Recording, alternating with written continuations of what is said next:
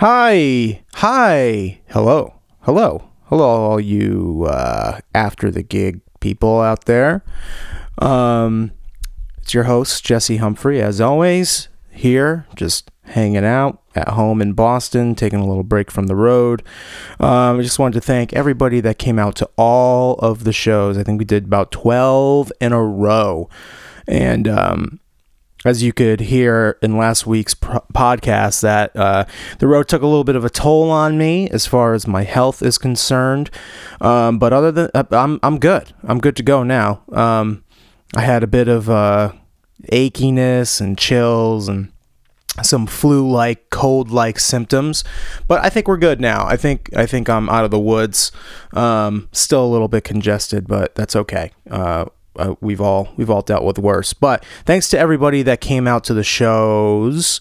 There were some really good ones. I really can't say that there was any bad shows on that run. It was all fun, and some of them were, secondary markets for us, but even those ones, we have the best fans. So thank you everyone for coming out and supporting us and hanging out with us. We only had we had two little debacles with the white whale. We killed a deer. We hit it not on purpose. It was in the road and it was late at night. It was after our gig.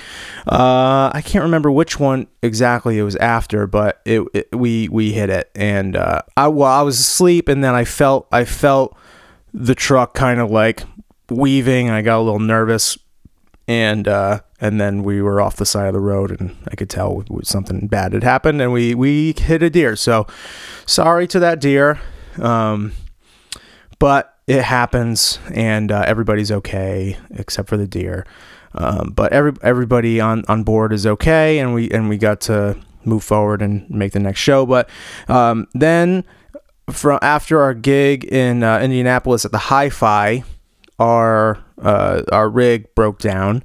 The onboard computer that runs the engine kind of shit the bed, and then we got towed in the middle of the night to some truck repair shop, and they found another computer from another Freightliner truck that was next to it that they were going to use for parts. I mean, it's literally the luckiest unluckiness you can ever have. This always happens to us.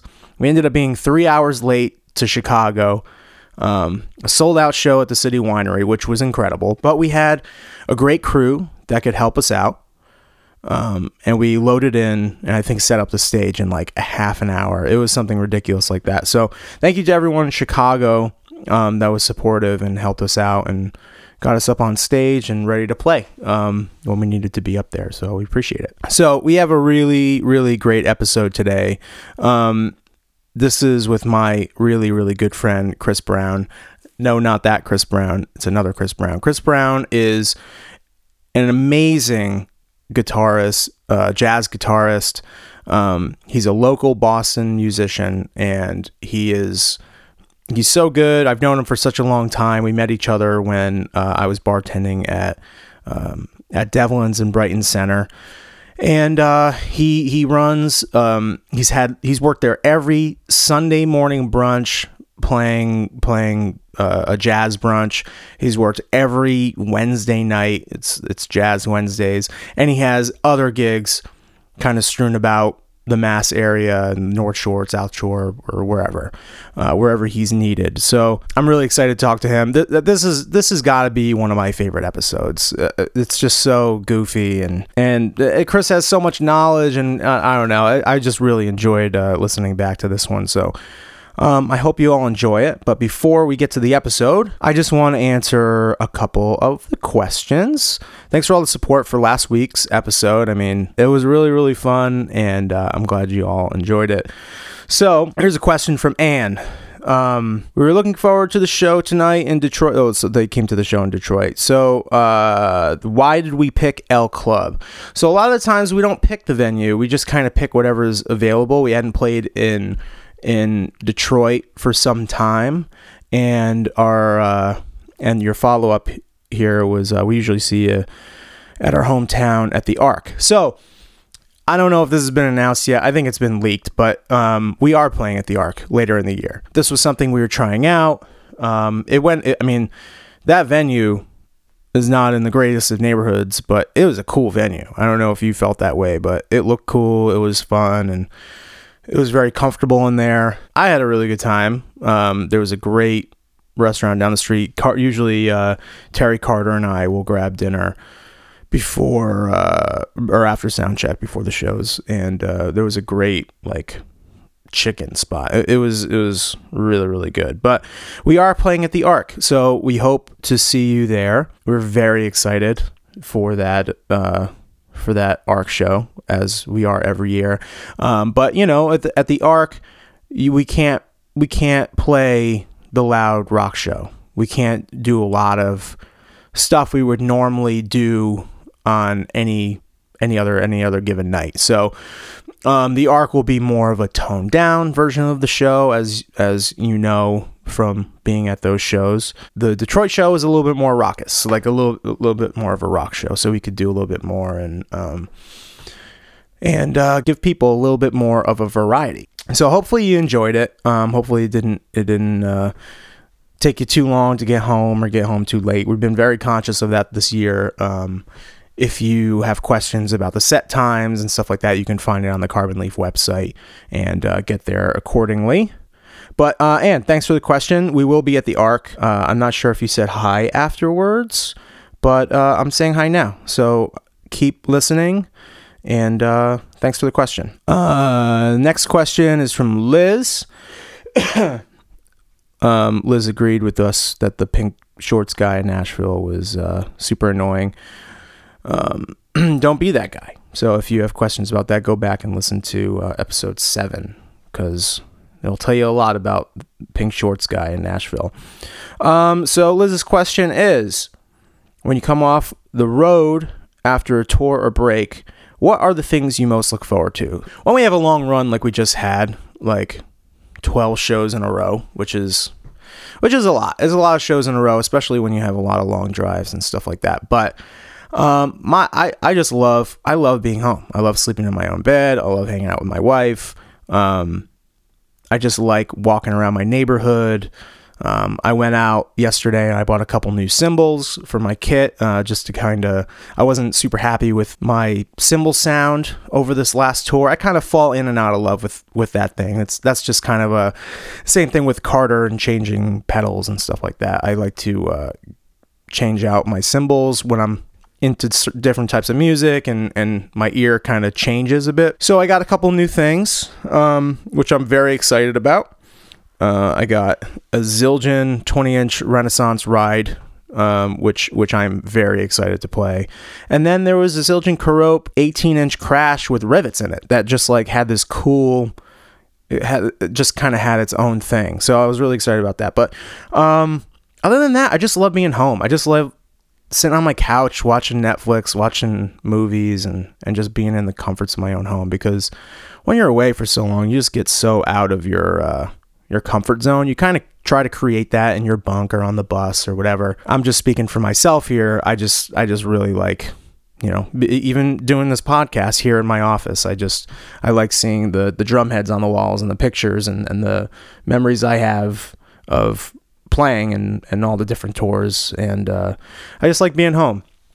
It's, and I have all my other drum stuff here that I can kind of mess around with and experiment and listen to a lot of different music and stuff. So that's kind of what I look forward to. But very quickly it turns to looking forward to getting back on the road. So we have more shows coming up. I would be flying down to Philly tomorrow because we would be playing at the Sellersville Theater, and then we'll be back up in Boston on Thursday, which I'm super excited about. That show's sold out, actually. So if you're coming to either of those shows, and then Buffalo and I think Rochester and Pauling at Daryl's house, I feel like there's one more that I'm missing. But if you're coming to any of those shows, I've been loving hearing about people listening to this podcast, and I've been loving the suggestions and loving the questions. So please keep that going. I love it.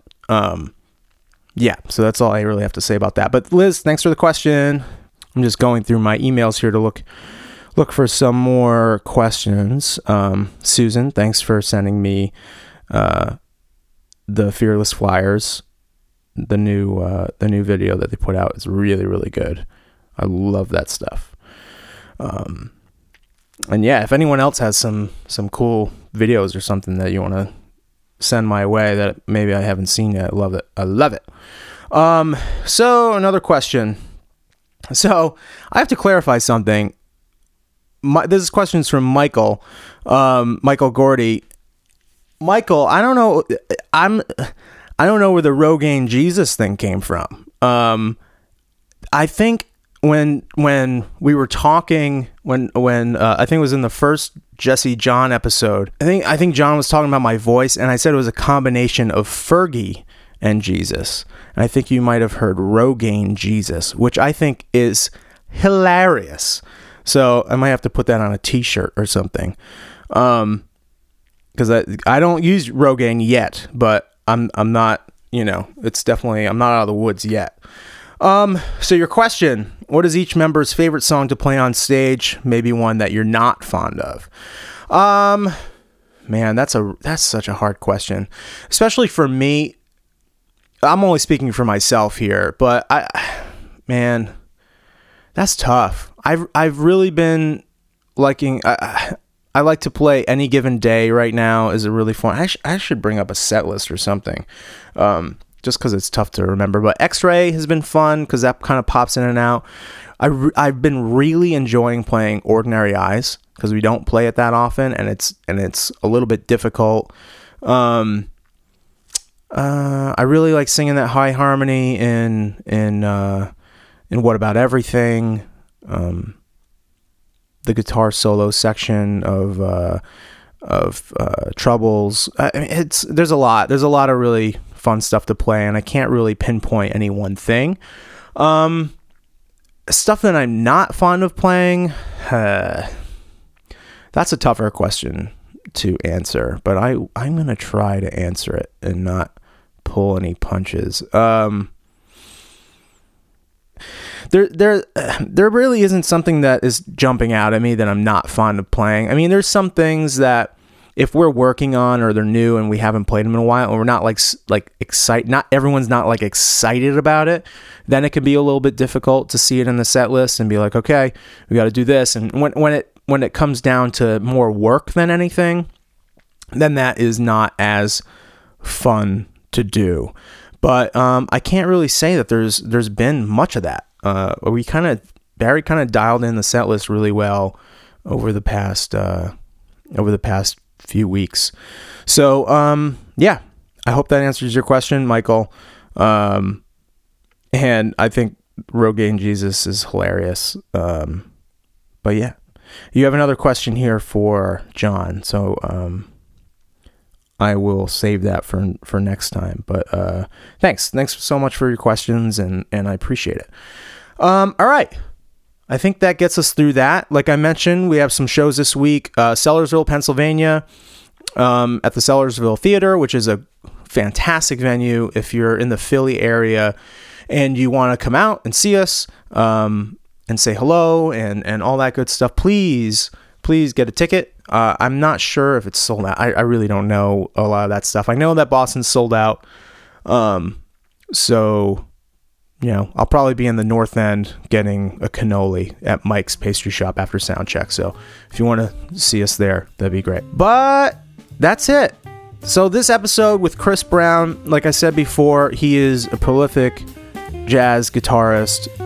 He's one of my best friends. We whenever I'm off the road, we have a cover band, and we go out and play when I'm not doing solo stuff. He plays guitar in that cover band. So this episode is going to feature some music from his album called On Point. At the end of the episode, it'll be the title track called On Point, and then I'm going to play, taking us into the episode, Lullaby of the Leaves. I think that'll be a fun one to take us in. So the album features Chris Brown on guitar, obviously, and then Zach Kasher, another good friend of mine, on drums, and yet another good friend of mine, Sven Larson, on bass. Sven also plays in that cover band with me. So please enjoy this episode with Chris. It's kind of silly. It gets not graphic, but it's it's a little PG-13 at some time. So if you're a young listener or if you're with your parents, maybe just keep an ear out. But I hope you enjoy this. I really did. This is actually going to be like a 3-parter, so a little bit, because I know they get a little long sometimes. So I wanna keep them shorter. So you all stick around and hang in there. So, and I really want you to hear all this stuff. We're talking about some personal stuff, a couple doctor visit stories, drinking on the road, the Boston music scene. We talk about practice, playing music at a young age. We talk about both of our times at Berkeley, my lessons and work with Jackie Santos, and a pretty funny stripper story that I have at the end. So stick around for that. Stick around for the music at the end. And thank you so much. I hope to see you this week. Please send in a question or anything to afterthegigpod@gmail.com. And enjoy the episode. See you.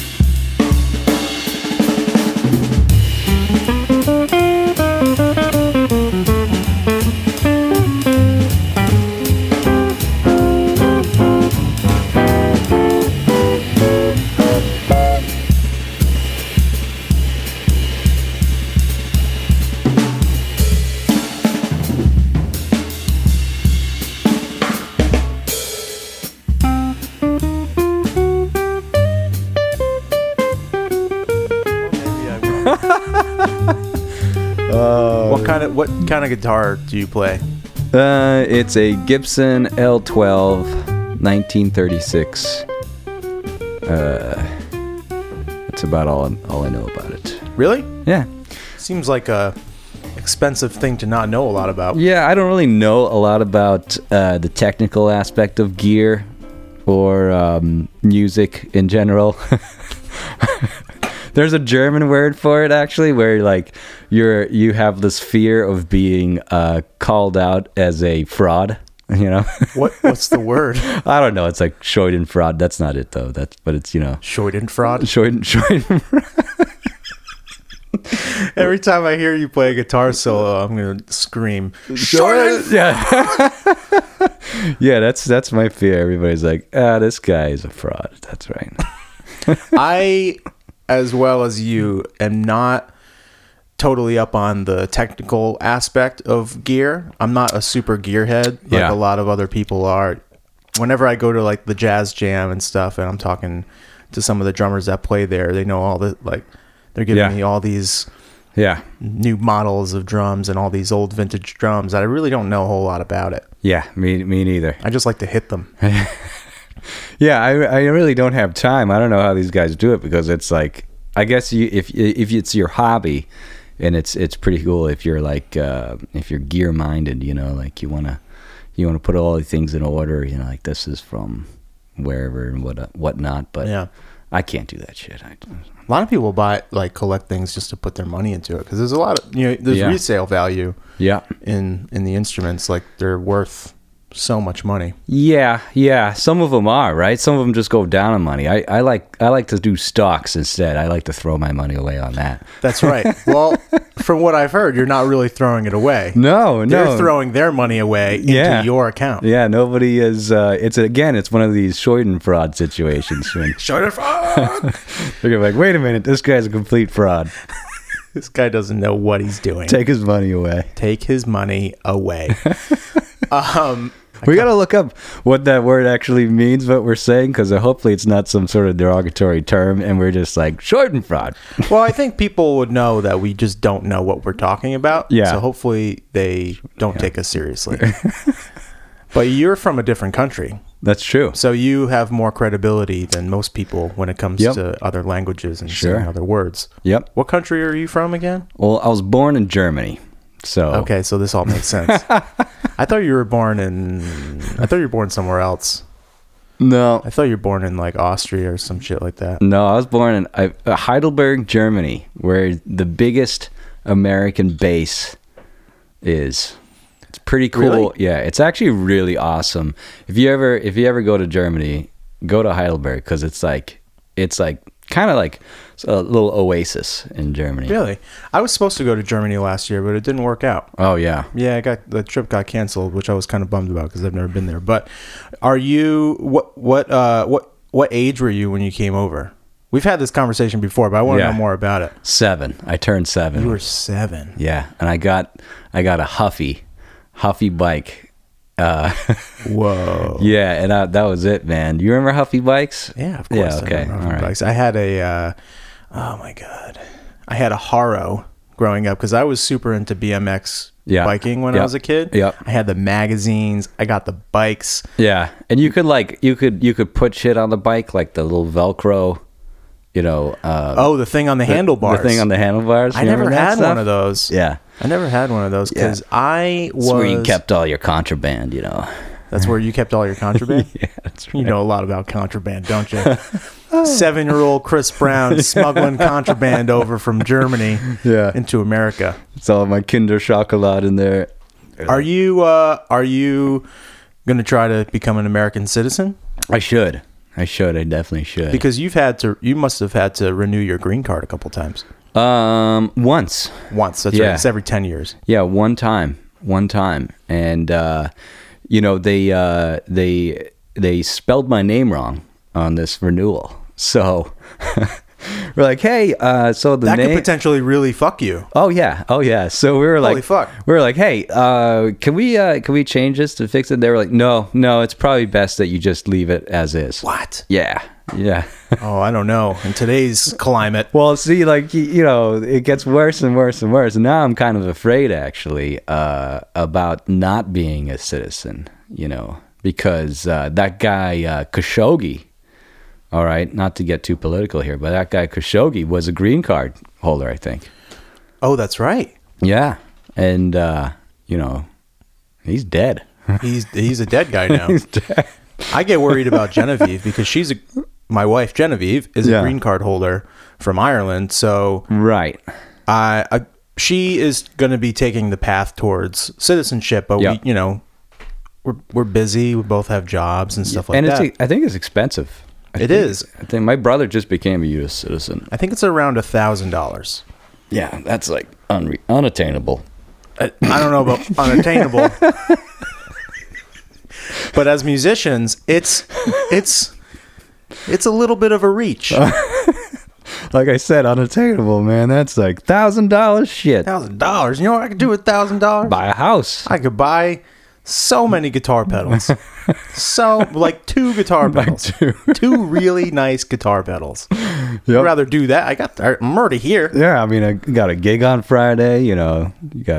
I don't have a gig. Actually, I do have a gig on Friday. I'm not sure what my wife will say about this, but we're trying to have a kid, right? But it's taken us a little bit, and so you got to like kind of like go through some basics. And one of the things is I've got to go do an essay. What's that mean? Sperm analysis. Whoa. Yeah, so I got to go to the hospital, and do the deed in a little cup. I'm kind of interested in that whole process, because there's not a lot of information out there. Well, from everything I've seen in movies, there is, the thing that they roll into your high school class. Yes. On the big cart, there's the old TV and the VCR. Right. I just picture that in a room with a bunch of like super old VHSs. Yes. And you have to like, take it out of the sleeve and put it in there, and you're like in this medical room and you don't know what to do. That's what I kind of picture. Right. But anyway, the reason why I brought that up is because I have a gig that night. I'm like, man, I don't know if this is a good idea because I'm going to be tired, This is... when you go at it, you really go at it. Huh? It takes a lot out of you. It's a special time, and it's a special time in a man's life. It's like, it's like you're Andy Dufresne trying to get out of prison. really working at it. Really working at it. But that was my biggest worry. Not even any of that, but just well, now I'm developing like musician problems, and I know one guy, I won't say his name, but he actually younger than me, and he had to have like hip surgery. Is it me? It wasn't you. He had to have hip surgery, man, and I think it's because when you play guitar, it's like I think you have it on your side for so long, you know, for like decades, basically. Yeah. And man, like that side, like the muscles on my body right there, sometimes it hurts, you know. So it's something's going on there. Do you have any like sciatic nerve problems? I don't think so. You don't think so? No. It doesn't hurt your back or your legs don't go numb? Well, it's like the lower back to the side, you know. It's either from playing music or drinking a whole lot of beers. Okay. Okay. No, but if I was a doctor right now, I'd say it might be the beers. Well, okay, so I told my doctor about this. But you're always sitting. You're always sitting. You're always playing guitar. Always sitting, yeah. You talk about how much you practice all the Yeah. time. I've never seen it, so I think you're full of shit. It doesn't really happen. Nope. Yeah. I just play video games all day. It's hitting a little too close to home here. But my doctor, I told my doctor about my beer drinking. You know what he said to me? He said, Can you give it up for a day? I was like, yep, I can do that. Like, okay, good. Can you give it up for a week? I'm like, yeah, that's no problem. I've done that. Yeah. He's like, okay, well, this is what I want you to do. I'm like, all right, what? It'd be funny if you just kept going. Like, how about a month? How about a year? How about 3 months? 3 months. So then he goes, this is what I want you to do, Chris. And I'm like, what? And he's like, I want you to switch to bourbon. What? Yeah, that's my doctor. Said, your doctor told you to drink bourbon. Drink bourbon instead of beer, and you'll be A-okay. I guess it's lower calories or something like that. It's really, I think, about losing weight rather than, saving your liver or something like that. But my doctor actually was like, just drink a bourbon. And he said, I drink a bourbon every night. Wow. Yeah. Your doctor sounds like a fucking lush. And then he drove away. No.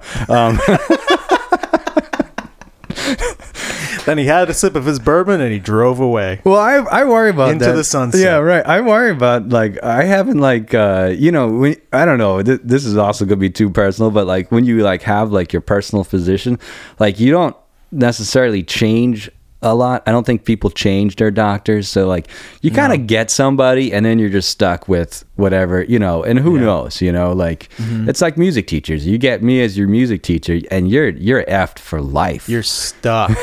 You're in a rut. I'm going to screw you over so bad. You will never want to play music again. Yeah. So you can take all the gigs. That's right. That's your plan. There's Make a plan. everybody mediocre. So I keep moving along and keep getting all your gigs. Yeah. I had a strange experience at the doctor. I went to the doctor the other day. Yeah. And I had to get a physical. And since I go to a teaching hospital, there's always someone else in the room. Oh, right. Yeah. Yep.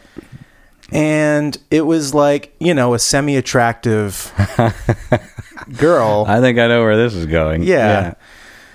So basically, I'm in there and it wasn't supposed to be a physical. Right. It was supposed to be like a routine checkup, but I had another appointment scheduled for the next week that was going to be the physical. So the doctor, is like, I got too much on my plate, so let's just do it all in one shot and cancel that other appointment.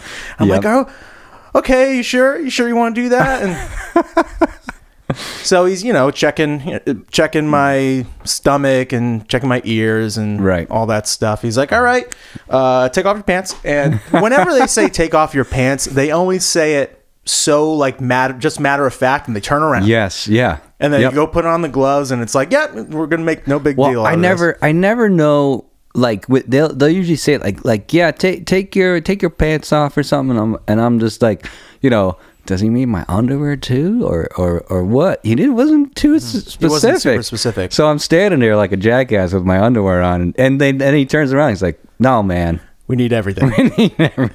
I need to see the goods. We need the full Monty. I'm telling you. Okay, all right. I'm telling you, man, when he said that and turned around, I was just so not prepared for it. Right. Yeah. I wasn't ready. It was cold in the room. It was cold. How cold was it in the room? It was pretty cold in the room. And when you go to the doctor's office, everything you're not yourself. You're not your normal self. No. So I'm in there. I'm like, all right, my pants are off now, and there's this girl in here, and it's not like the best situation. And he starts, telling me to cough, doing the whole thing. Yes. And I literally just got done telling him about my anxiety and how I'm traveling and I've had a couple panic attacks and all this stuff. Yeah.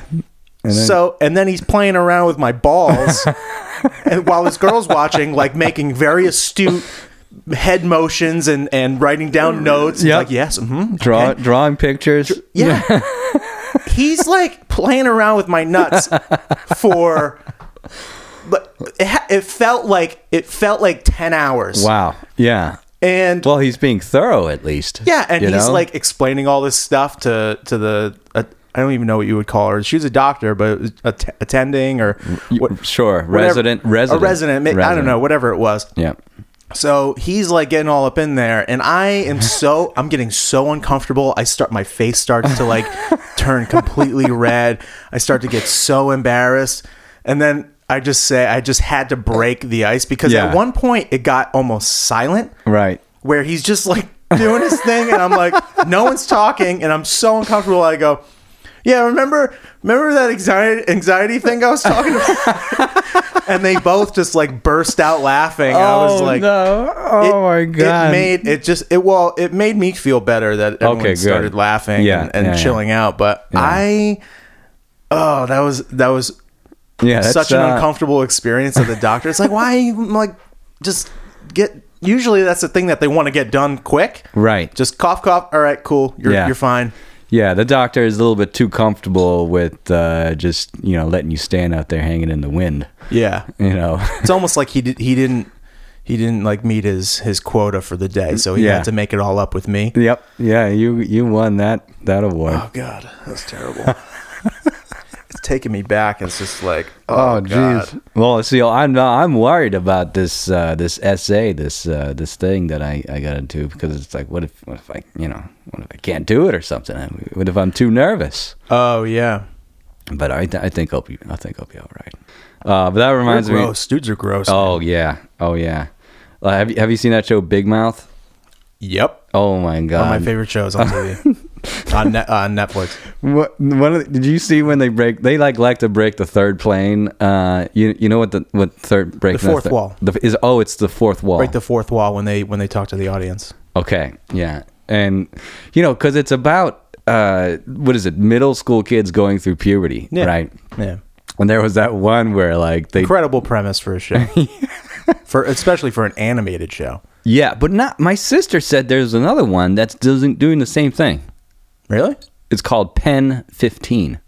Oh, I recently just saw that on my suggested shows for Hulu, and I was like scrolling through it, and Genevieve was looking at the computer while I was scrolling, and I was like, "What? Why did this come up just now?" So she probably thought it was like, "What have you been watching?" Oh yeah, right, yeah. But that's also messed up that Netflix just like keeps like a running tally and a suggestion. Yeah. I mean, my wife is like, Chris, why there's like a Japanese zombie thing on here, and now. What are you watching? Conspiracy theories, just fun stuff, really. But yeah, the thing that came up on my Netflix feed, because Jen and I we share the same the same thing. So if she starts watching a bunch of her shows, it completely fucks up the suggestions until I Yeah, you're like Sense and Sensibility again? Yeah, God damn it. Great Expectations. We've been watching, what have we been watching? We've been watching Grand Designs lately because we've been obsessed with like homes and like trying to buy homes and stuff like that. But that's a really great show. Yeah. But she'll go on after I've been like watching TV all day, and she'll see like suggestions: Ted Bundy tapes, Making a Murderer, After Porn 3, all in a row next to each other. Like Jesus, I'm like Jesus, you need a day job, dude.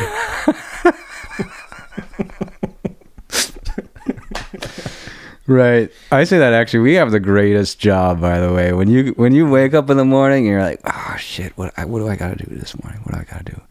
Oh fuck, I gotta play guitar. I gotta play this Buddy Guy solo. Yeah. Crap. I do get there though, because whenever I'm playing, this happens a lot when I play jazz gigs with you. Yeah. I don't know. Oh, right. I'm not like, that I'm not like a prolific jazz listener or player or connoisseur. Sure, whatever. So whenever I do it, I try to listen to a few different tunes and learn like the forms and stuff like that. I never get it right. I mean, nobody gets it right. I know. Gets it right. That's you do. No. That's the big secret. Well, you got everybody fooled then. Schadenfreude. That's telling you. How often do you practice? Like, how many hours do you practice a day? Well, you mean like what do I tell people, or what do I actually do? But you wake up in the morning because you don't give yourself enough credit. Because you're very good, and I would normally not tell you that to your face. Oh, but great. But since it's the podcast, I feel like I have to. Excellent. You wake up in the morning, you're like, oh, what do I do today? I gotta learn this Buddy Guy. So like, how many hours will you actually practice? Well, it depends. Because you can't do something for too long, because it's just... Then you're not doing anything. Yeah, it's kind of wasteful. So I like to plan it out, like what I'm going to actually do. Because otherwise you can... But then you can also, it's like, well, maybe I want to do this, and you just do that for however long. So it's like, whatever. I'm pretty loose on what I do. Yeah. But I am interested. So I think one of the cool things is to, like, ask people what they do, or like YouTube actually has tons of musicians on there that each one of them has just like maybe there's a lot of crap, but then one you just like watching somebody like, wow, I never thought of doing that, let me try to do that. So, or actually reading, there's some books on practicing too. You can read that stuff.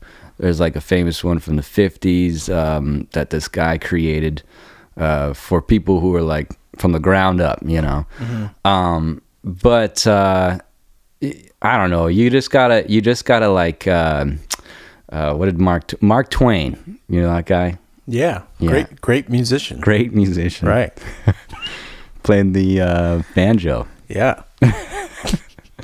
But he said break things up into small pieces, right? So whatever it is, you just want to like, I think you just break something into small pieces, and you just start going at it. The problem with my practicing is that I'm not like, even though I have a lot of fun, it's not like hey, let's just have fun. Like when you played an instrument, you were just having fun. Yeah. You didn't fucking care. Well, now, just playing the instrument would inspire you to keep going. Yeah. Mm-hmm. Yeah. Now it's like, oh, I gotta play this gig tonight. Yeah. Right. And I don't know any of the fucking music, and I gotta. Yeah.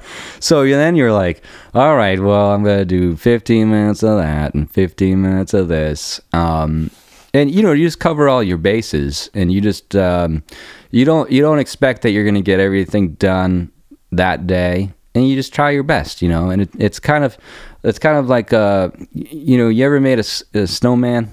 You ever made a snowman? It's been a while, but I have definitely made a snowman before, and I can't wait to hear where you're going with this. All right. So it's all about, it's like, you take that snowball and you just roll it, man. Right. And it gets bigger. It gets bigger. Yeah. So that's my take on practicing. Yeah. Yeah. Well, you mentioned the books. I read a book. It's not just about musical practicing or practicing your instrument. Yeah. It's a book called, I'm not sure who the author is, but it's called The Art of Work. Ooh. Have you heard of this? No.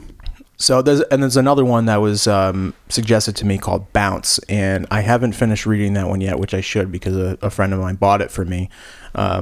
and sent it to me from the UK, so I haven't finished it yet. Oh, wow. Yeah, because we were talking about this exact thing about practicing and the 10,000 hour rule and Sure. But this book, The Art of Work, that's from the Outliers book, right? Yes. Yeah. Okay. Yes. Yeah.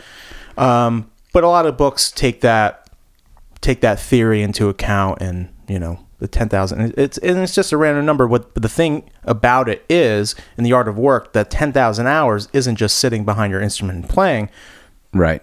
Excuse me. Yeah. Mm-hmm. Mm-hmm. That's 10,000 hours of actually stretching your muscles out, doing things that you are not comfortable with and repeating over and over. That's real practice. Yeah. Because, as musicians, we get into I don't know if you get into the same mode, but if I'm playing and I'm like doing something that's really not there yet, and I take my time, I give it 15, 20 minutes before I need to just play a song or like do something that I know. And the struggle with practice, I feel, is to just stay in the zone of uncomfortability. Yeah.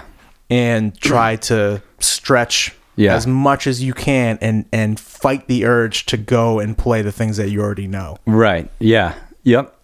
Yeah, I agree with that. That's it's interesting, but it also that pushes you all the time to be like at this like red line, on the edge of what you can do and what you can't do, which is great. I think that actually really does work.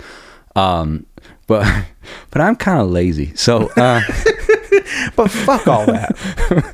What I like, nobody can sustain, and people can. Like people will, especially people that work out. Like you work out. Yeah.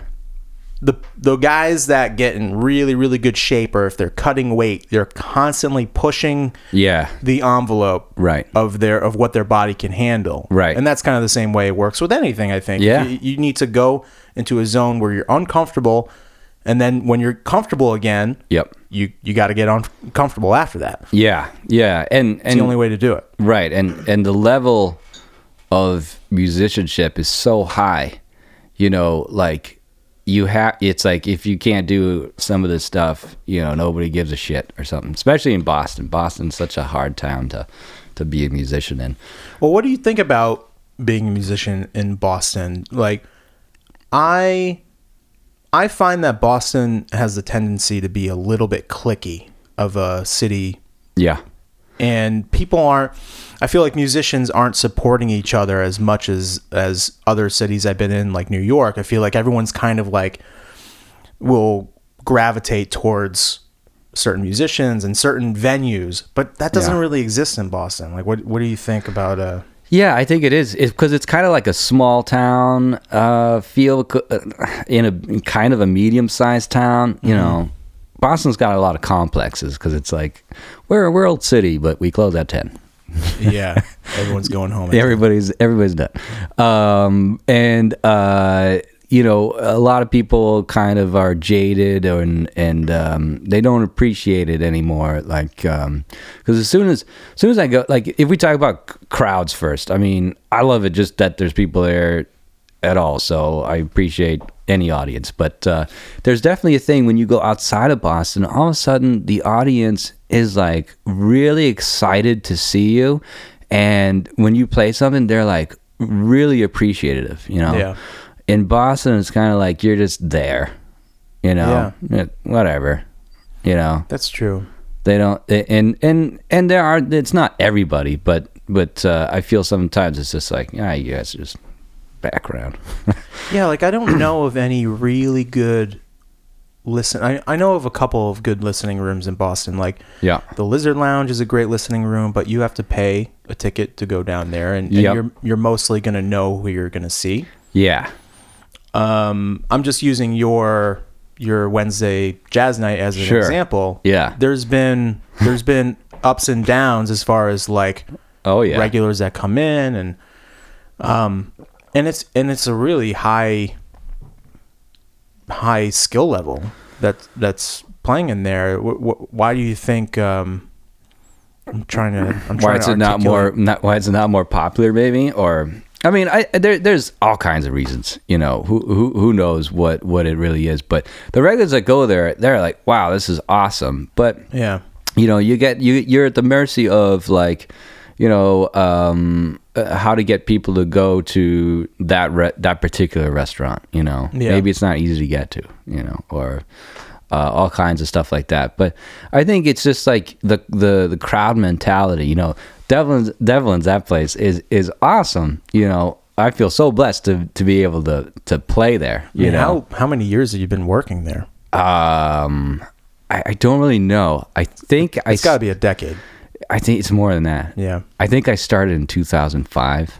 Wow. Yeah. You've been there a while. Yeah. And I've seen a lot of shit. I've been in the shit, man. But you've seen it happen to me. Like, one of the things that just pops out, like, remember there was that guy that came in that was wasted, and you know, I had to throw him out of the bar. We had to stop playing music. That's an experience. That's actually something that I still think about to this day. Yeah. Because I almost had to, like, physically. Yeah. Yep. You guys physically carried him out the front door. We had to lock the door. Yep. And this is for those of you listening. This was when I was bartending. Yep. So these guys are playing jazz. We're all having a good time. And this dude comes over from the other bar on the other side of the restaurant and just sits down and just immediately starts shit with someone, with a completely unsuspecting person next to him. Yeah. And it was so crazy. I'd never seen anything like it. Oh yeah. And he's like, and what was his drink of choice? Bud Light. I'll get a Bud Light. Like, how many friggin' Bud Lights do you have to drink to get that drunk? It's crazy. That's like 30s, no. 34, 35, you know. Yeah. That's only a 4% beer. It's crazy. I shut him off, and then he literally leaned over the bar and goes, "You're going to give me a Bud Light." That's right. And then I leaned over, like, closer to him. I was like, "No, I'm not." And then that's when he got crazy, and then you guys carried him out. Yeah. Yeah, that was nuts. And that was the only time in, I don't know, 10 years of bartending. Yep. That was the only time I called the police on anybody. Yeah. Because that guy was, I mean, it was crazy. So you have, like, situations like that. I remember one time, one of the guys that I said, what the fuck did he say? He was like, I don't know. He said some comment and just left, you know. And I was like, God damn it! You know how many hours I put into practicing and showing up and trying to play music, and then you get somebody that just shits all over you, and you know that they're not doing shit in their life. You know, they got some sort of just, I don't even know what they're doing, but it's like, and actually that's probably why it happens, because they're not happy with what's going on in their life, you know. But it's weird because you think music is supposed to just be a release or a something that takes you somewhere else, you know. Yeah, for sure. So you can forget your problems, you know. But I do love playing there, and I love playing in Boston. But it is a very strange place to have your career sort of in that town, because, you know, nobody switches venues, you know. Like, this is one thing I was like, man, I wish I could just like go to a different jazz band and be like, hey man, you guys play there every Friday, Saturday, or Thursday or something like that. Why don't you play here this week? I'll go play there, you know, and we'll set up a circuit. You know, but that everybody's like, no, this is my gig till I die. Yeah. Well, I think that would be a great idea, but I can also see how the musicians that have built up their night are like, nah, it's so hard to find a venue that will keep you around. Right. I do not want to. Yeah, I don't want to risk it. I don't want to risk it. I'm not risking it. It's so hard to even get something. Yeah. So it's weird. It's weird. But, you know, it's fun just playing music. I can't believe that somebody actually lets me take a guitar amplifier and put it in their venue or their restaurant and lets me play, like, a loud guitar there. And it's like, yeah, it's a job. There you go. Yeah. You know, I'm like, what is going on? What is happening? How did I carve out this world for myself? Yeah, how did this happen? You know, I'm so grateful for it, but it's like, it blows my mind that like, wow, you just let me set up a band right here and we were playing. Like, this is amazing, you know? Yeah. So it's that's what I'm saying. I love this job, man, but it has its ups and downs and it does whatever, and you got to prepare so much. But getting back to that practicing thing, you know, because I said I'm pretty lazy, or I think everybody's probably fighting their brains because everybody is like, I just want to do this the easiest way possible, right? Right. But I've found, man, like instead of being at the edge, I kind of like do everything really slowly. Yeah. You know? Yeah. Like I'm trying to learn piano right now. And I'm just like, I don't even use a metronome half the time. I'm just like, boo, do, do, do, do. You know, I'm like going as slow as I need to play it correctly. Yeah. You know? Well, I mean, that's a great way to practice. I would find myself kind of getting into that bad habit of trying to play everything fast and get it to like how I hear it in my head automatically. Yeah. But building you have to build the foundation, right? And build, you know, the muscle memory and all that takes stuff. Hopefully is that the pizza? No, that's not the pizza. I don't think that came through the thing, but dang it! I just got a notification on my computer and made a loud noise. Oh, I thought it was the pizza. All right, so turn that off. It's just amazing how much effort goes into like playing just like a song. Like if I have to play a melody, that might take. I mean, I try to figure out ways that I'm like as efficient as possible in my practicing, but it still takes like, you know, weeks. Yeah. Before you're comfortable with it. You know. So because I'll sit down with like a groove or something or some kind of fill, and I will just do it over and over again ad nauseum. Pretty much. Right. And then when you finally get it, it's such a gratifying feeling. Yeah. It's like if you're a golfer and you hit that one good shot. Yeah, that sweet shot. And you're like, oh fuck, I am hooked. I want to go after that. They made that sound like shunk. Oh yeah. It, like when you hit the swish when you're shooting buckets and stuff. I get that exact same feeling, you know? Yeah. But I do love doing the research of like how to get better at something. There's another book actually that came out in response to the Outliers book. I think what was it called? I think it's called Peak or something like that. Which they studied experts, you know, and one of the like how to become an expert at something. Yeah. This sounds like it's going to be a lot like that Bounce book that I was talking about. Yeah, and a lot of it had to do with your environment and how you grew up, and one of the early examples in the book is about this champion ping pong player. He grew up like when he was born. They had a ping pong table and they played every day, and it was just like it was predestined to happen. Right. Yeah. And not everyone grows up in the same circumstances that make that create that ability. But sorry to interrupt you. Yeah. What the fuck was I talking about? Oh God. That book Peak. Oh yeah, that book Peak. Well, and you know the environment actually. I don't think that Peak that talks about the environment too much, but you are right. Like I'm so jealous of people who had like their dad was a musician. You know, and they've done this like all their lives, and it's just like second nature to them. That's how it happened for me. Oh, really? Yeah. My dad wasn't necessarily. I hate you, Jesse. I hate you. My dad wasn't necessarily a musician. Yeah. Necessarily. Right. But my uncle, or my dad's best friend, who I've called my uncle my whole life. Yeah. He was in a touring band in the 70s, and he was a really good drummer. Oh, wow. And he had albums and stuff. So my dad introduced me to different records. So that's how you got started. Yeah. Wow. And different music at an early age.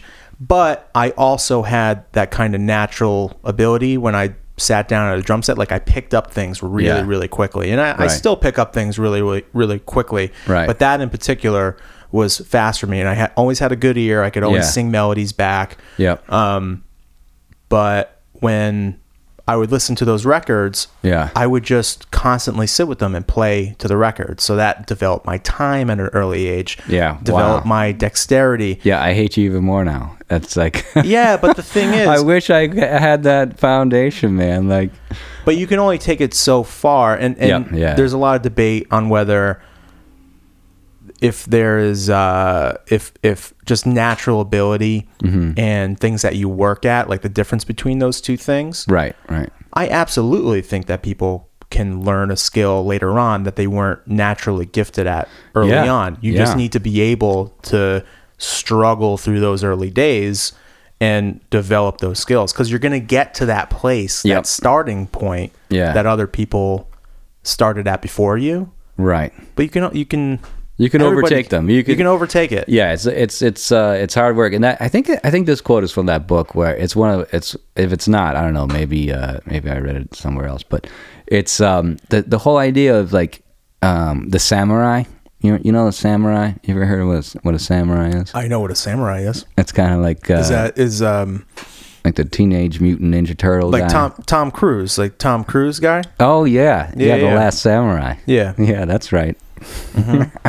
Well, the idea is like, man, those guys got so good at something, but they didn't just do fighting. They did like, writing and poetry, I As a think, discipline. It was a and discipline. painting. Yeah. And like the quote is like, if you're a samurai, you've learned how to master one thing. And once you've learned how to master one thing, you can master another thing. Yeah. Right. And I kind of like, I just started singing, and I think I have a huge advantage of knowing how to like play guitar and getting to where I am playing guitar, because I'm like, oh yeah, there's going to be, I have to do the singing thing every day, and I have to do these exercises, and I have to find out what is the best sort of exercises to do. There must be some sort of method that people are using. And just because you've done this other thing, you got this like, whereas some people, if they didn't play guitar for 20 years, they're not going to get as good as quickly. Right. Because they just don't know. They're like, oh, what do I do? Just sing along to the radio? But That's what I did. Yeah, well, you're talented, right? You're fucking talented. I was Talented. Tell that to my siblings. Yeah. Whenever we would take a family trip anywhere, I would be singing out loud. I would have my headphones on with my Walkman, and I would be singing out loud, because for me, that was my escape. There was no one else around. My eyes would be closed. I would sing, and then I would constantly get whacked by my brother and my sister and be like, "Can you shut up? Seriously? Can you shut up?" And I'd be like, "I'm sorry. I didn't know I was doing it." But I mean, that's how I learned. And then my dad used to give me pop quizzes. Like we would listen to the radio and be like, "Who is this?" I'm like, Ozzy Osbourne. He's like, "How'd you know that?" It's like, "Because I've been listening, son." Wow, yeah. And then he was like, "Don't call me son, son." Wow, that works on many levels. Yeah, and it's all about the environment. And Yeah. My sister-in-law and my brother wanted to get my niece into music. Ooh. And kids, they're into so much stuff. Like she's like super into gymnastics, and that's probably what she should stick with, because she's really good at it. Right. And like dance and stuff like that. Yeah. She's super talented and everything, but that's kind of what it seems like her passion is. Yeah. But they got her my mom and dad got her a keyboard to try to learn music. They tried to get her piano lessons and stuff. I was like, yeah, if she's into music, like piano lessons is the thing to do. Yeah. I'd say before anything else. Like, Right. it is so important. I wish I did it. I'm not I can't play piano at all. It's something I really want to do. But when I was playing drums, early on, we set the drum set up in the living room. Right. It was always there. Yep. I couldn't like go a day without looking at it and sitting down and like trying to figure some stuff out. Yeah. It has to be like present. It has to be present. It has to be there. It has to be in the path. You have to walk by it all the time, because then you're like, you feel a little bit like you need to sit down and do this. Yeah. Yeah, my I had this teacher at Berkeley. His name was Andy McGee.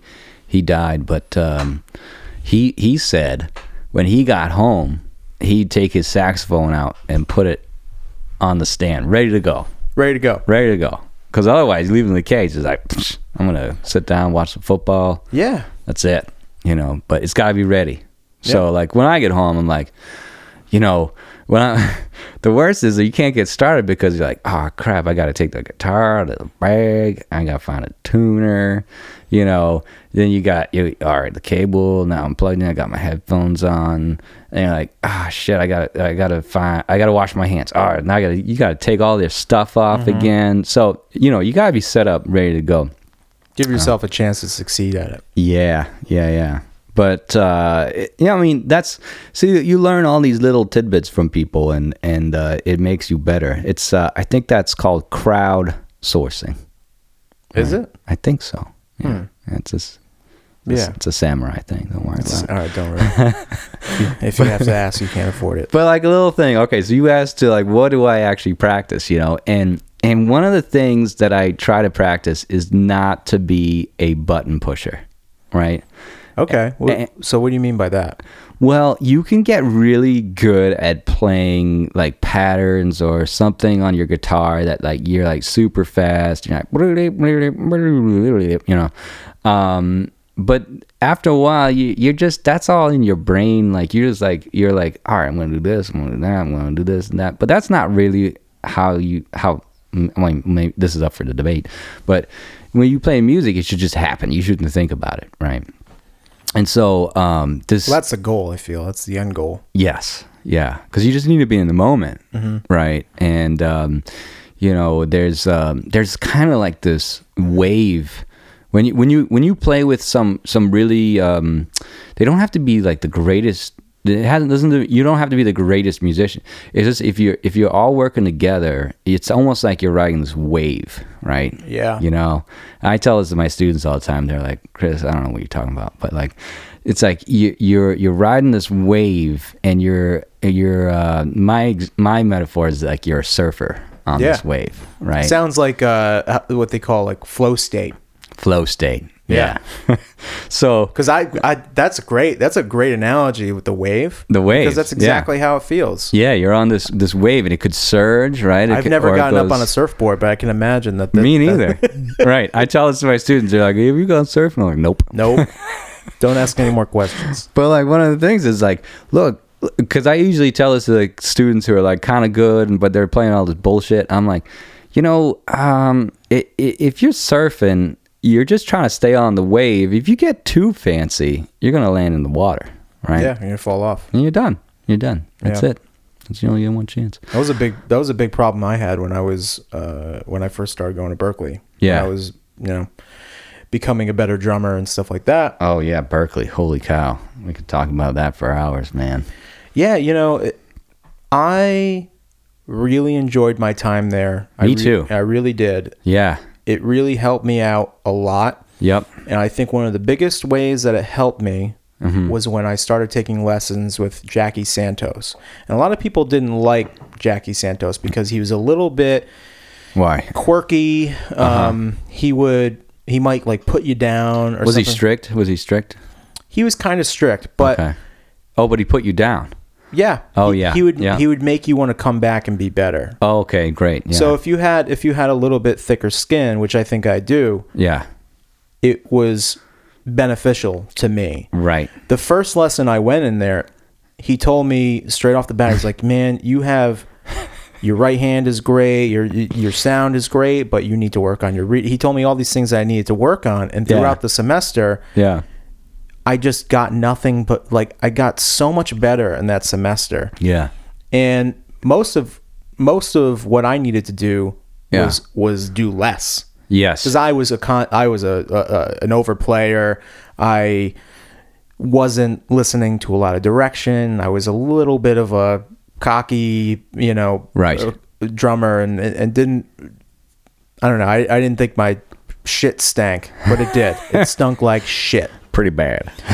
but you're humbled very quickly because there's Right. so many people that are there that are better than you, and you Oh my realize God, it's like yeah. if there's so many people here that are better than me, just imagine what's out there in the whole entire world. Yeah.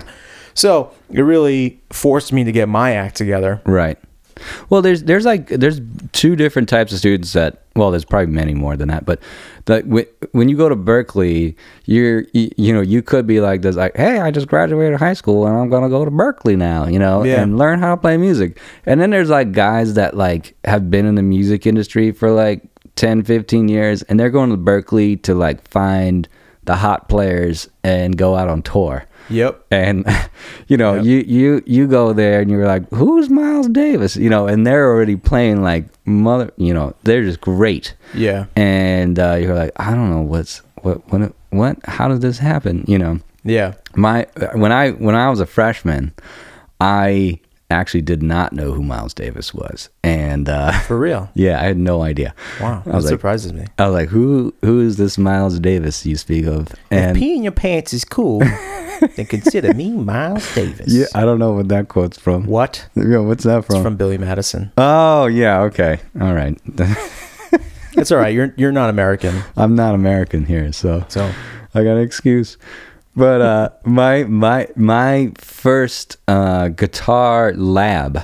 So I'm like, how old was I? I was probably like 19, and all the freshman entry level guitar labs were full. Okay. So I had to take modal improvisation with John Thomas. that sounds like a nightmare. It pretty much. It's all about McCoy Tyner.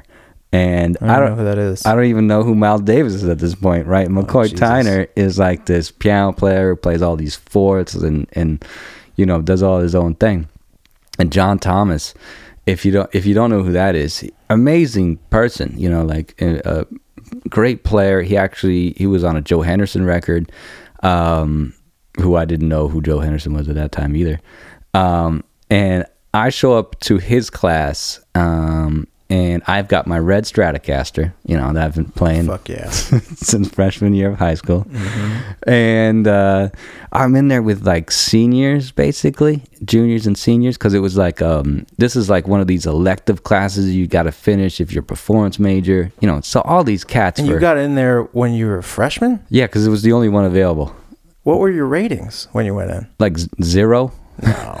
Yeah, they were like negative. I was like at 1. What? I had 1s. I went in with 2s and a couple of 1s. No, I was like 1s. They were like, Wow. Well, you've come such a long way then. That's like pretty. Oh, yeah. That's Well, pretty astounding. I've had a pretty big complex, but they were like when I got into Berkeley, they were like, I don't know, we should let you into Berkeley, and do you have the money? And I was like, yes. And they were like, oh, you're in. All right, you're in.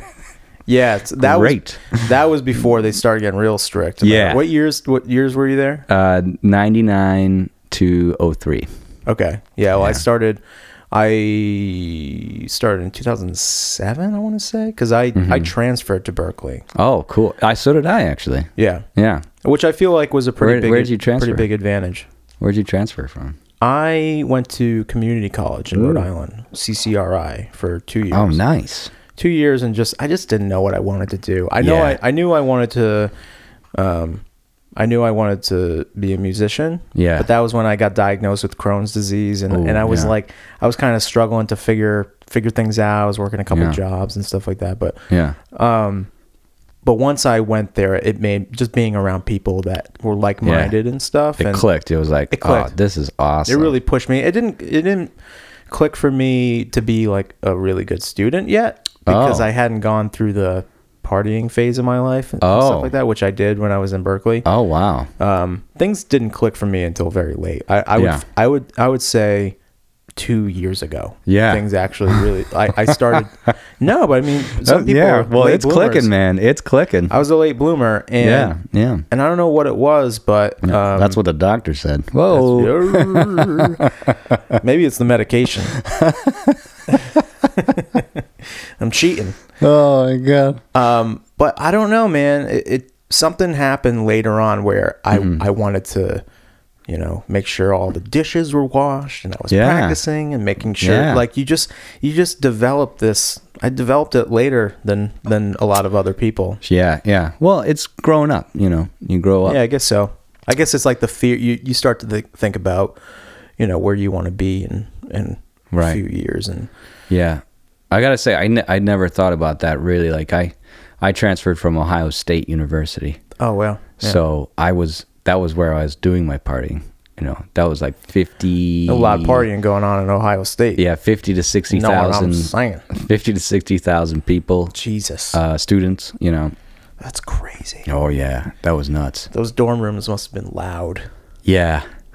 If you know what I mean. Oh my god, I did so much crazy partying there. But then I basically, my grade point average at that school was 0.65, I think. Yeah, so you're like, I gotta get out of here. Yeah. Just wasting my money. Yeah, and I didn't really want to be a musician, but that was my one option, right? That was all that was presented to me.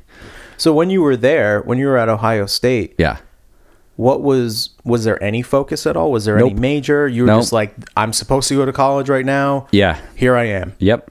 Yeah. Yeah. There you go. I feel like so many kids are like that. And you're like 17, 18 years old. I was kind of young. I was like the youngest. I was 17. Like I remember I was 17 because in Ohio you could go to strip clubs when you're 18. Okay. And I turned 18 in October. And the first thing that you did. Well, I didn't like plan it out, but all the dorm buddies were like, we're going to the strip club, you know. So yeah, we went to some awful Columbus, Ohio. Oh Jesus! Strip club, and there's two things I remember is going up on the stage and the smell. Jesus Christ! You went up on the stage in a Columbus, Ohio strip club. Oh yeah. That's like the single A. If there's the major leagues, I don't even know. I really don't enjoy strip clubs that much, but when I can't imagine that's kind of weird. That's going pro. That's amateur all day long. Oh my god, it was like they put like a folding chair on the stage, and I gotta sit on that thing, and it's like, hey, just take it easy, Wita. I have a funny story about a stripper about being on stage. Oh yeah, yeah. And I hate to. We'll get back into it, but. So it was my brother's friend. All right. I can't believe I'm telling this story right now. Oh God. Is this going to even make the podcast? Yeah, well, nice. This is the only reason why people are going to listen right here.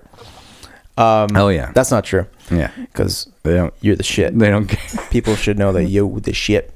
Oh, hey. What just happened? I think something fell over. Oh, cool.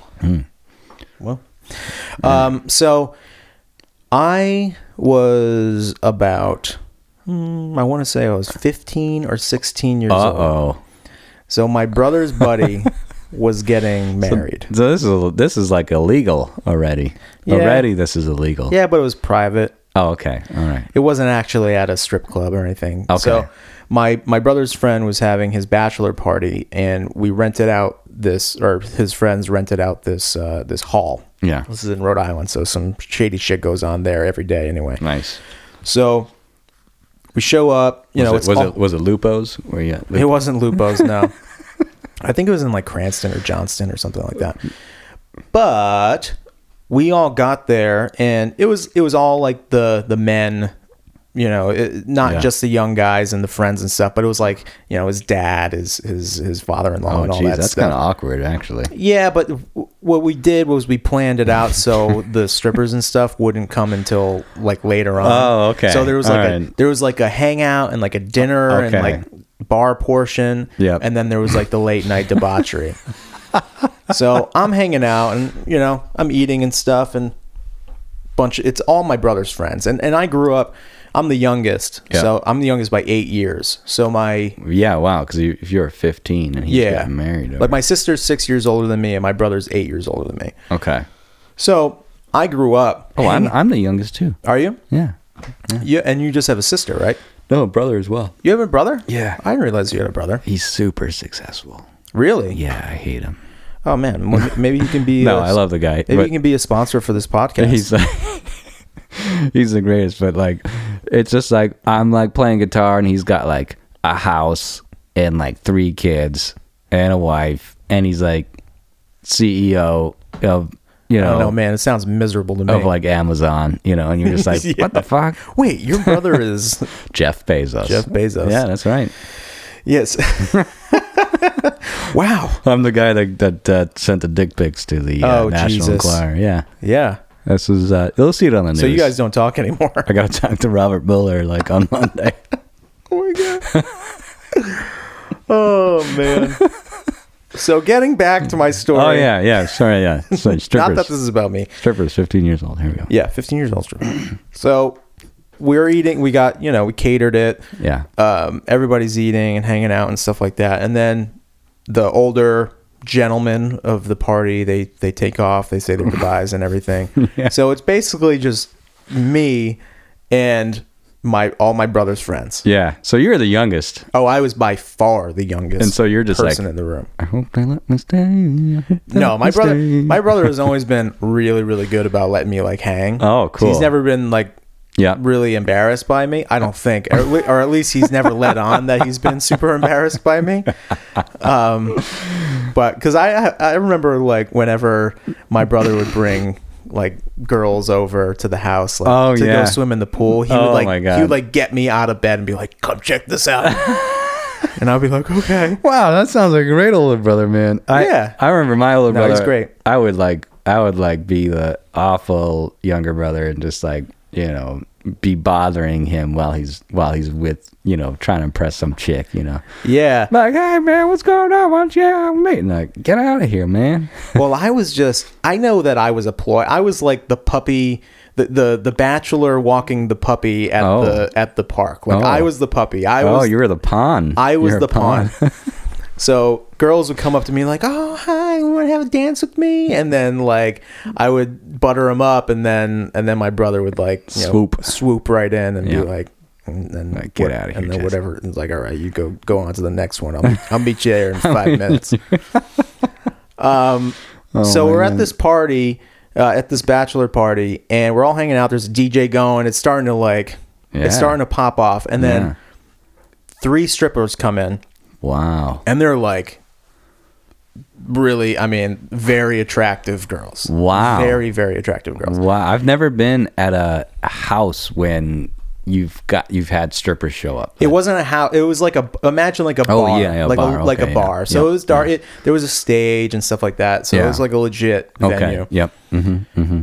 But imagine like a horseshoe of folding chairs, like around a stage, like 3 rows deep. So there's like 3 rows deep in a horseshoe. How many people were at this party? A lot. There was a lot. There was a lot of people at this wedding. Okay. All right. So I'm sitting in one of the chairs. Girls are like making their way around, giving lap dances. I got a lap dance from this girl. I was like, Oh, jeez. "Oh, dude, At 15? yeah." Oh, you popped a boner on that one. You're like, I feel like I probably should have, but I don't remember. I don't remember if I did because I was so scared. oh yeah. I was just really nervous. I was like, "Is this okay if I touch you?" And she was like grabbing my hands to grab her and stuff Yep. like that. And Yeah, I was yeah. like, "Okay." So feels like a bag of sand. it feels like a bag of sand. But then it started like people started getting up and like going to get like private dances and stuff. And I was just sitting there hanging out. And I had money on me. I had What? I think $50 of ones. So I had like this big wad of ones in my hand as a 15-year-old. Yep. And I am just chilling out there. Everyone is so shit faced, and I had maybe like 2 beers. I didn't really like to drink when I was younger or in high school or anything like that. So Yeah. I didn't start drinking really until I was in college. But Oh my God. yeah, no, I was a late bloomer. Yeah. But everything started kind of getting a little bit more loose, and you know, as it goes when grown men get drunk. So Complete chaos. yeah, I'm just sitting there and like it hits me totally off guard. My brother and the groom, his friend, grab me Yeah. and they bring me up on the stage, and they're the stage has mirrors, has a pole on it and stuff. Yeah. My arms are like, I'm like spread eagle against the wall as if I'm getting like pat down by a police officer. Oh my God. Stripper comes over to me, Yeah. undoes my belt, Yeah. takes off my belt, undoes my pants, What? pulls my pants down. I'm bare ass in front of like 30 grown men. What? This is like, now it's turning to Eyes Wide Shut. I know. And it's crazy. So, and for all the underage listeners, it's not so bad. Yeah, one day it'll happen to you. Yeah, right. But I'm bare ass in front of everyone. And this stripper, this woman starts whipping my bare ass with my own belt. Wow. Like hard. Not like no joke, really fucking hard. Holy cow. And I'm like, stop. Like I'm holding like wads of ones in both hands and I'm throwing them in the air. And it's like raining down $1 bills. Jeez. And then they finally let me go. My brother gives me this big hug and we both take a shot. And then I sit down and I'm like, What the hell just happened? what just happened? Is this normal? I feel like I just got... Yeah, so now at every party, you're like, you go up on stage, you start pulling down trial. Everybody's like, Jesse, what the hell are you doing? What do you do? It's like, this is how it's supposed to go. This is a party, right, guys? This is a party. This is how we do it. But I was So sitting down. that's why you do that. Yeah, that's why I do that. Yeah. I understand And it all now. stems from childhood drama. Jesse's got his pants on, you know. Yeah, right. Somebody whip him. I'm going to whip him just so he gets... Move this up, party just, along. Just get it out of him. Yeah, but this girl gave me... She was very nice, and she came over and gave me a lap dance. And I was just like... Wow. I was like, I just want to like hang out. I just want to have a good time. Yeah. And I was like scarred. But looking back on it now, it's pretty funny. Yeah, it is pretty funny. And it's even funnier since one of my brother's friends did it voluntarily 5 minutes after I got off stage. He was like, do it.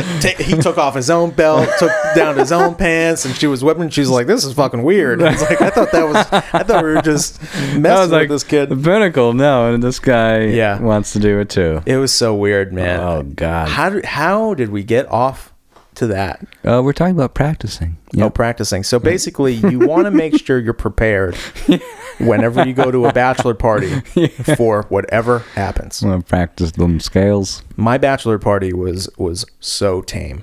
Really? So tame. I didn't want to do anything like that because I'm not like a big, that stuff doesn't really matter to me too much. But we just went to the Red Sox game. Yeah. And went to dinner after that. But I can't remember if I even had a bachelor party. If you can't remember, then you probably did. I don't think I did actually, but maybe someone's gonna hear it and be like, "Chris, what the fuck? I spent like $100 on." No, yeah, I don't think I did. I think I might have gone out with like my brother and sister or something for dinner. Yeah, well, that sounds nice. Yeah, I like that a lot better. That might have been my brother's birthday. I'm not sure. So, Chris, you have a good memory. Oh yeah, it's the best. It's got the best brain. Well, second best brain. Sorry. I feel like that's a musician thing. There's a guy in Washington. He's got the best, but he's got the best. He's got the best, but I'm definitely second best. Close runner up. Yeah, I'm working on it. You know. Is this like an every year thing? They bring out whoever's got the best brain. Yeah, they ask you a bunch of questions. Yeah. You know. Yeah, they ask you a bunch of questions. Like, what's that? And you're like, it's a duck. It's like, wow. Yep. Wow, he remembered.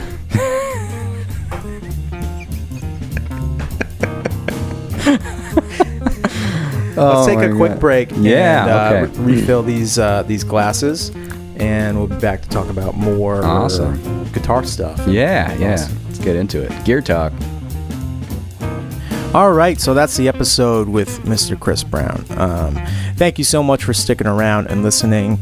Please enjoy the music at the end of my spiel here. Come out to Sellersville. We will see you in Boston and Buffalo and Rochester and Pauling. Please send in your emails to afterthegigpod@gmail.com. And we will see you next time for, I don't know if next week is going to be part 2. I don't know.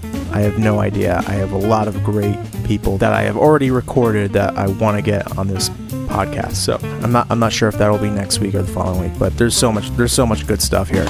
And I hope you all enjoyed it. So we'll see you soon. Thank you so much, and don't forget to rate and review. Give me that 5-star Uber review. And I'm happy to inform everybody that we are now on Stitcher. So if Stitcher is your favorite podcast app, go listen to us on Stitcher. So, hope everybody has a great week and next weekend, and hopefully I'll see you soon. And I'll definitely see you next week. All right, bye.